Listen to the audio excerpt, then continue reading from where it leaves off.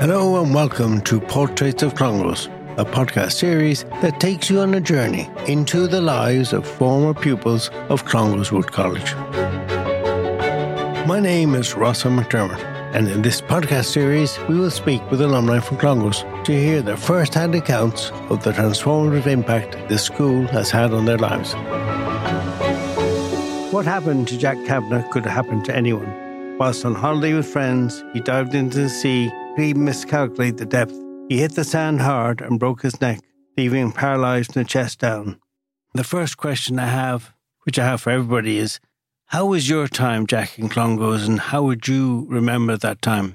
You know, it was similar to, I would imagine, many people's experiences in there's high points and low points. And I remember before I ever got there, one of my influences in deciding to go there was I had read the Harry Potter books, and there's a striking similarity in the buildings. But I think the older years will ruffle the innocence out of you fairly quickly when you get there. But I had an amazing time, really. You know, in those early couple of months, it's somewhere along a spectrum of it feels like a bit of an extended sleepover, and then the reality dawns. You know, you have the loneliness and the little bit of homesickness that comes with that period, as you realize, oh, this is for real. Yeah, you know. I still remember, actually, I don't know if you had it back in your time, but we would go in a few days before the other years, and we'd be joined by the 6th year house leaders, and those couple of days are really important in gelling people together, and you start to feel a sense of comfort. And maybe that's it's a really fun couple of days, and maybe that's where that extended sleepover feel comes from. And then I still remember just a wave of people moving through the corridors as the rest of the school rejoins, you know. And so I would say that initial year was a real mix between the fun and excitement of that with a bit of the loneliness. As we all did in school, I think we pick up nicknames at different stages, and I picked mine up early enough. I was a scrawny little kid, and I remember on one of the early months in before Christmas, we were out warming up for a rugby match, and I had my dad's old waterproof trousers on, and sure, I was a little whippet at 12 or 13, and these were fully grown man's trousers, and so they were slightly oversized on me. Anyway, the wind blew, and my two pin like legs were flapping like flagpoles, and so there fairly quickly I was nicknamed Chicken Legs. And that stuck with me as we went on.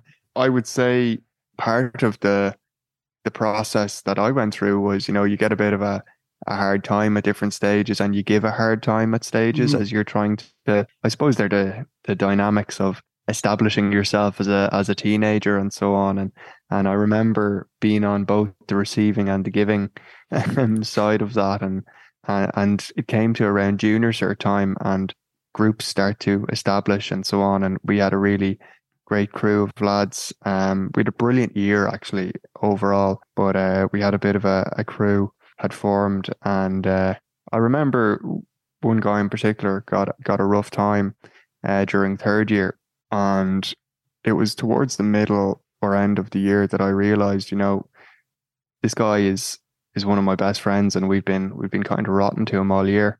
I remember it was either at the end of that year or the beginning of 4th year, apologizing to him for it.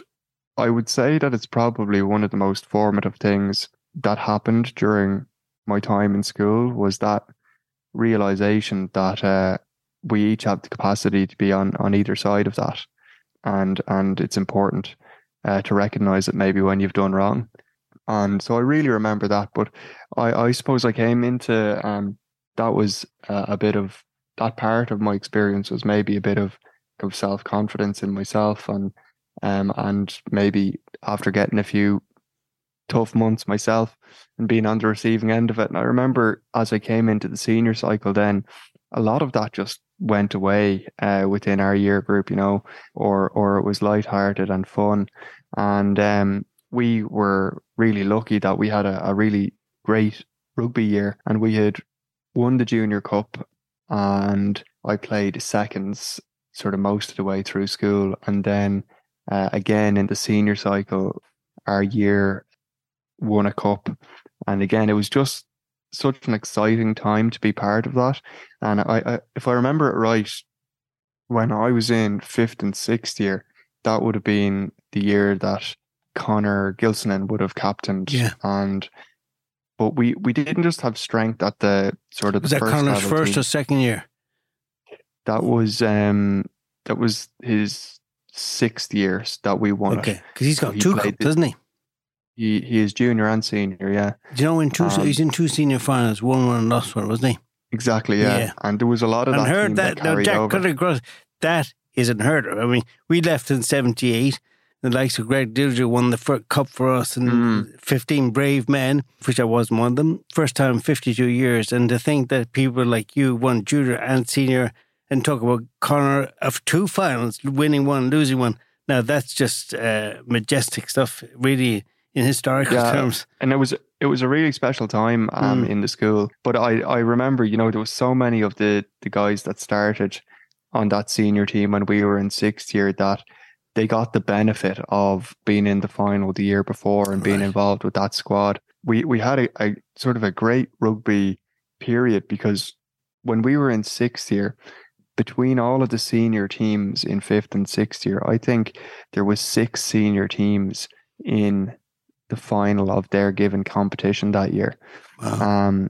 And so it was a really special time. And Leonard Maloney was the principal at that stage, and he had an amazing sense of respect from the students. And I can still remember him in the big long trench coat, pacing up and down. He couldn't sit during the match. He's pacing up and down the sideline with his hands behind his back. And it was a really sort of special time. But I would say ultimately the school years are an experience, and from my perspective, I came towards the end of those school years feeling a really close sense of friendship with a lot of the guys in the year, and you really felt you had been part of something. So the phrase "men for others" would mean something to you. Yeah, but I honestly, that came to light when we left.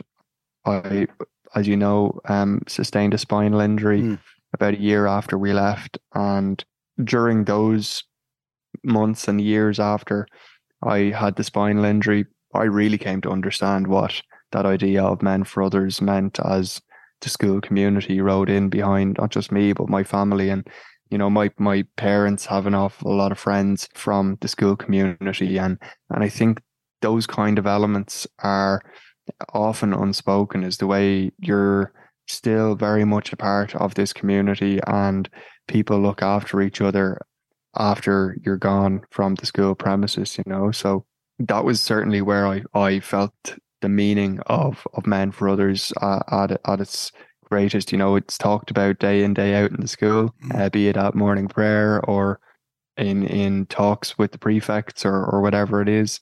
And you really get a sense of that when tough times hit later on, has been my experience. And were you the first to go to Clongowes, Jack, or is there a history of your family with Clongowes, or? No, so I'm the only boy. I have 2 younger sisters. And so I was the first. My dad went to St. Peter's down in Wexford. He grew up in Wexford. And so I was the only one to go.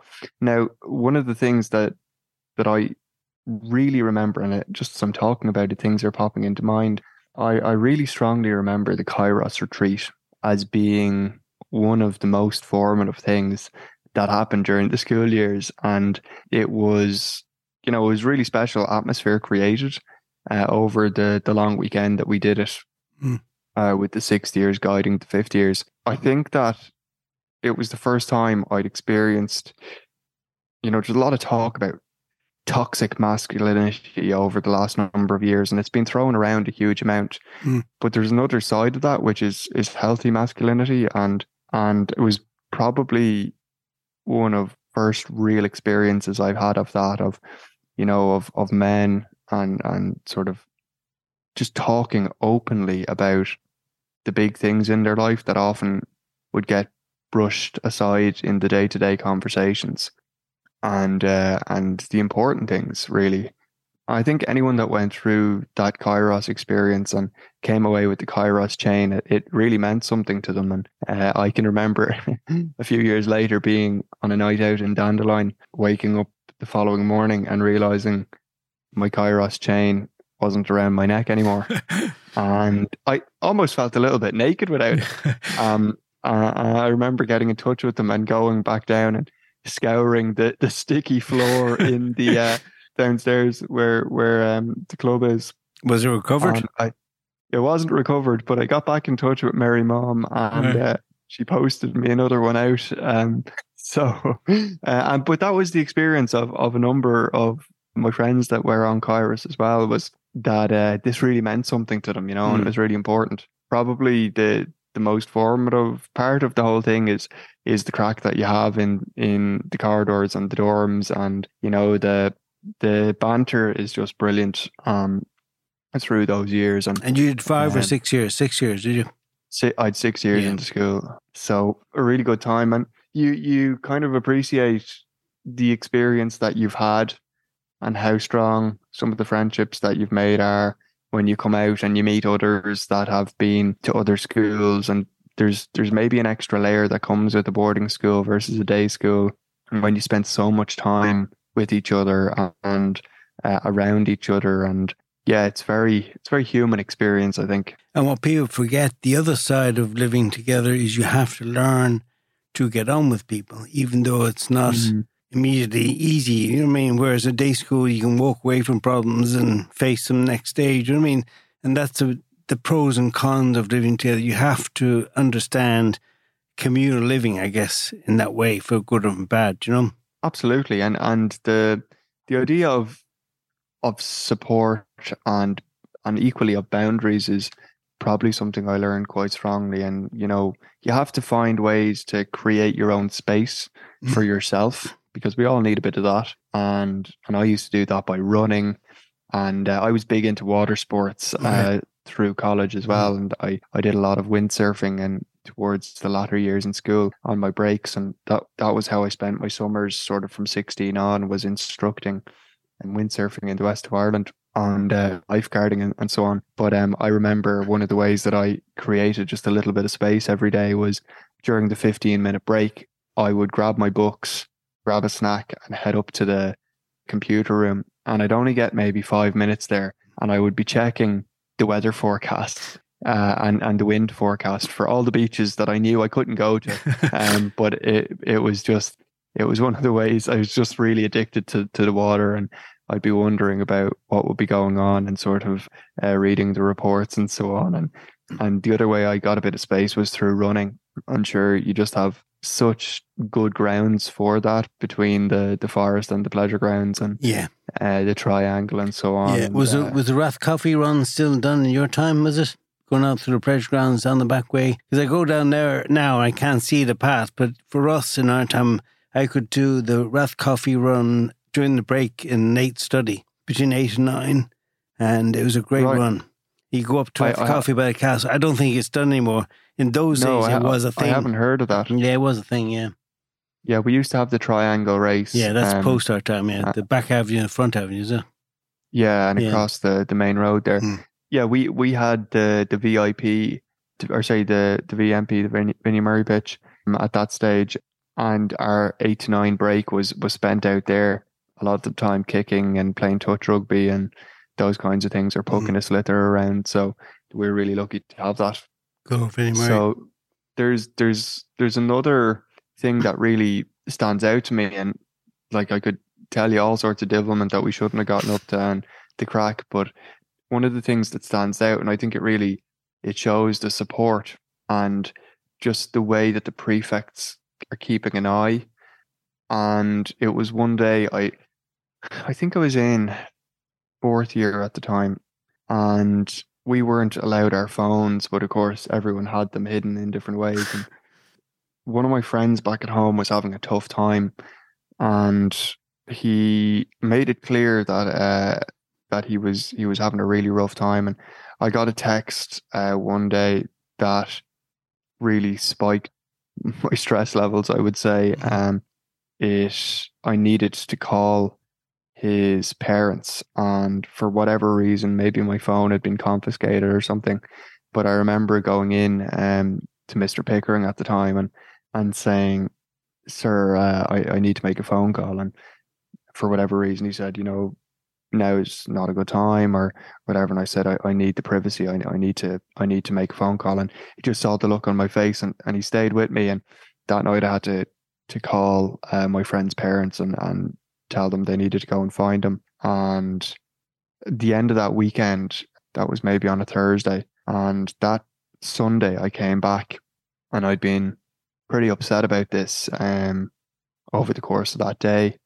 On Sunday, as I went home and sort of explained what had happened at home. And Frank Kelly he just happened to be passing as I came in the front of the school, and he saw my face and he just said, "Is everything okay, Cav?" And by whatever expression he saw, he just said, "Come on in here for a minute." And he spent about an hour and a half with me just chatting through it.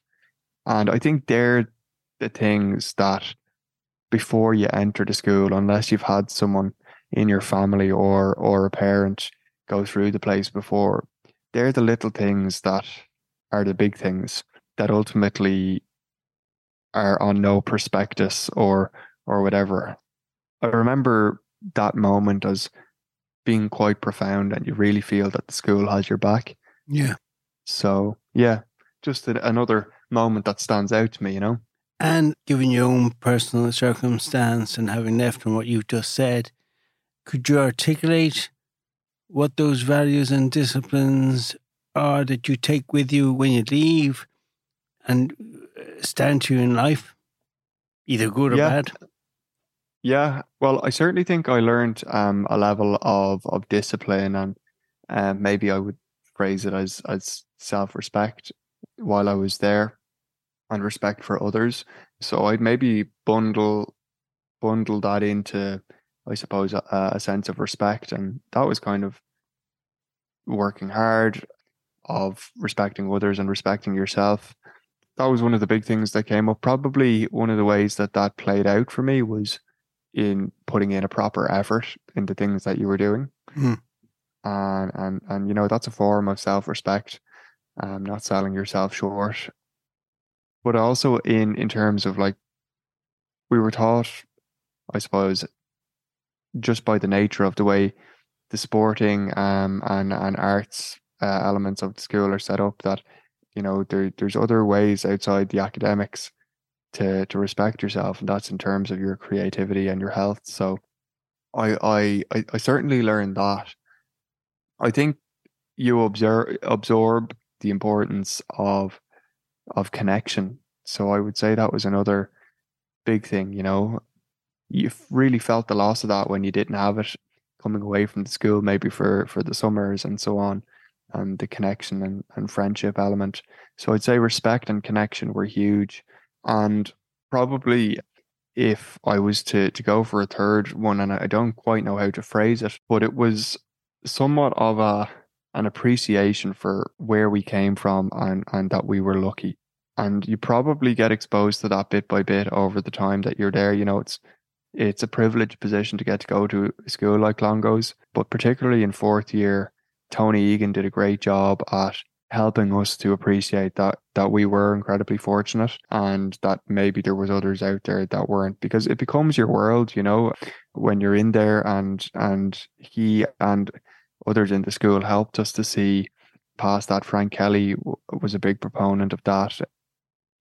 Tom Carroll as well. And maybe that sort of comes with an increasing level of maturity as you age a bit, but through the school. But yeah, that appreciation that we were very fortunate in a lot of our positions to be there. And it's that element of maybe keeping an eye out and giving back to those that weren't so fortunate, And in your case, has it helped you face your challenges? Because the Jesuit education tends to be introspective, and sometimes when you're facing challenges, the introspection is not exactly what you need and overanalyzing. So that's the point of my question. I mean, I just had a stroke. I said to you, I've learned to do that over the last 2 years. But I often wonder if I was built a certain way, I might go over things in my mind and be analytical. I'm not sure that part of the training I've got, would it help me? Yeah. Well, I would say that part of self-reflection has been incredibly beneficial for me, coupled with tilts towards action, I suppose. And the big pieces of the puzzle for me in the early days was the level of support that came out from the school in terms of the relationships and connections that I had. The relationships and the connection within those relationships came out massively in support of me and my family afterwards. And so that was just remarkable, the extent to which the school and past pupils mobilized to support me through that time. So that's a huge part of it. But you mentioned it, the introspective nature and maybe some of the elements that you learn through the likes of Kairos. And I remember there was a silent retreat and there was evenings where the chapel was just opened up and there'd be kind of music playing. And, it's layered in different ways at different stages. And I think that's really important because it gives you maybe some tools to process some of the things you're experiencing. For me, there was a huge amount of grief, about the loss of the life that I had planned and the function in different parts of my body. And with grief comes shock and denial and bargaining.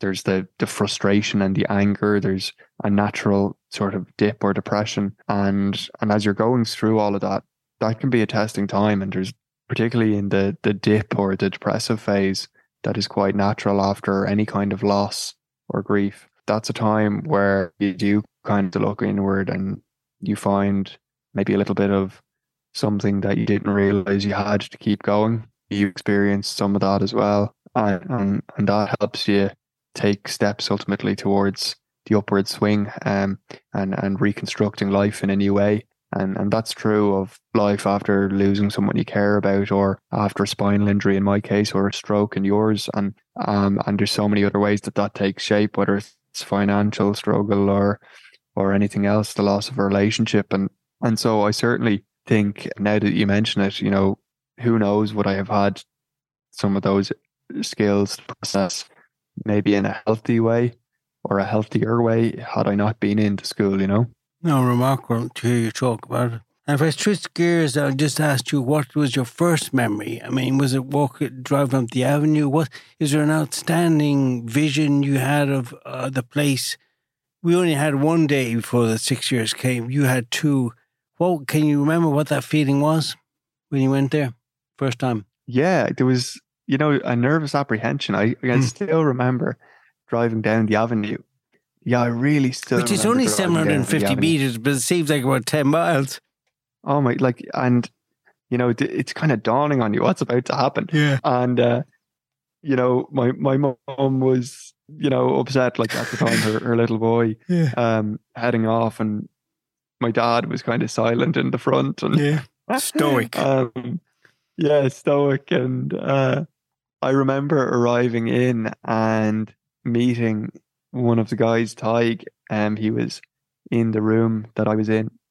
I was allocated into a four-man room, I think, at the beginning. And I remember meeting Tig, and we all thought he was a prefect because Tig had full facial hair and hair coming out of everywhere that the rest of us didn't at that stage. And that was one of my abiding memories was, asking him, where do we put our bags or whatever. And he's like, well, I'm in the room, same as you. So that is the Tig, is it? Yeah, that was probably Tig Hassett. Yeah. Oh, Tig, yeah.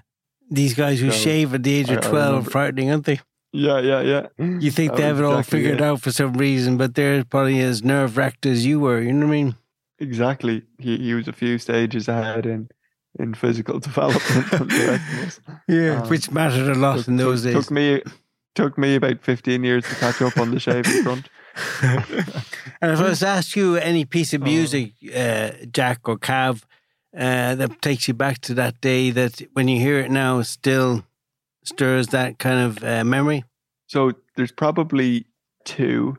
In the early years, there was a song called Fish in the Sea. This was something that we used to play in the in the dorms when the prefects weren't around. All right. And the song would go on and an amp somewhere, and you just knew what was coming, and heads would start to peep out of cubicles or whatever. And as the song came to a crescendo, the dorm we were in was L-shaped. And there was a seating area kind of where the two arms met. And as the song hit the crescendo, everyone used to run in and kind of tackle each other, and it was a free for all. So that was kind of a memory of the early years and the song that was associated with it. Probably a song that came up in the later years was I really liked Nickelback at the time. Right. There was this song called Rockstar that became really popular, and the lads used to sing it just to slag me. But I I used to get plenty of abuse of that. But that was it. And maybe another one, and there was all sorts of songs that were associated with different things. But the James Bond theme song was played by the orchestra at the time, and we had John McAuliffe in our year used to play the French horn, and he had a solo during it. So John couldn't walk through the dorm without someone starting, and the whole place would be in on this, like wait for him to walk through. John walked into the dorms whenever you heard it, and it would come up to the end, and everyone would be banging on the walls and all sorts. But they're probably three songs that resonate with me during the time. And do you meet regularly ever since? We had our 10-year reunion just coming out of COVID. So it was actually last year. I think it was delayed by a year, I think, with COVID. Yeah. But we had amazing turnout. Did you? We had an amazing turnout. We had about 40, 45 guys turn up to it. And we had it in Maynooth. Right. I forget the hotel in Maynooth we're in. Glen Royal, at the Glen Royal, there you have it. And it was hilarious. One full floor or one wing of the hotel, we had a full floor booked out. And it was like being back in school, lads just wandering out into the corridor in their jocks. Anybody have any deodorant, that kind of stuff? Actually, it's funny, is it? Those behaviours that start when they're 12 rarely change if they haven't changed by the time they leave in rhetoric. And when you meet them in later life, it's deja vu all over again, Jack. You say the same fellas are still doing the same things. Exactly. Have you got deodorant? Did you bring a comb? Can I borrow your shirt? You know what I mean? Some of those things never change. And, but it was because we had people there who had been abroad and were back, and all sorts of, like, life has taken people in all sorts of different paths. And, you have some amazing chats with people that you may not have necessarily been close to in school. And for various reasons, you've got new things in common and so on. And so I think I was really fortunate with the year that I went through. And, some of the guys have lived abroad for a couple of years. And it's been actually really nice as we sort of came towards our late 20s, and most of us are kind of turning 30 at this stage, that people have gradually started to move back. That's been sort of a sense of a homecoming nearly, and having people back around again. And it's just like you haven't missed a beat when you see each other. It just picks up. You pick up where you left off, Yeah, that's probably down just to the closeness of the relationships that you build in the early days. Yeah, and if I was to ask you to sum up the Clongowes experience in a word or a phrase, what would come to mind, Jack? Probably community. Something you don't really realise till you leave is that it's far more than just you and your year group, in those 6 years. Like that you join a community of others that have been through the school, and you have a shared connection that is different, I think, and quite unique, and there's a real sense of community within that. That's probably the first word that comes to mind. Well, Jack Kavanagh, you're a remarkable man. It's a delight to speak to you, and thank you for joining me on the Memories of Clongowes podcast. It's been a pleasure. I'm looking forward to hearing the experiences of some of the others, and please keep it up. I think a lot of people will have smiles on their face listening back and reminiscing as they go. Very kind, Jack. Thanks a lot.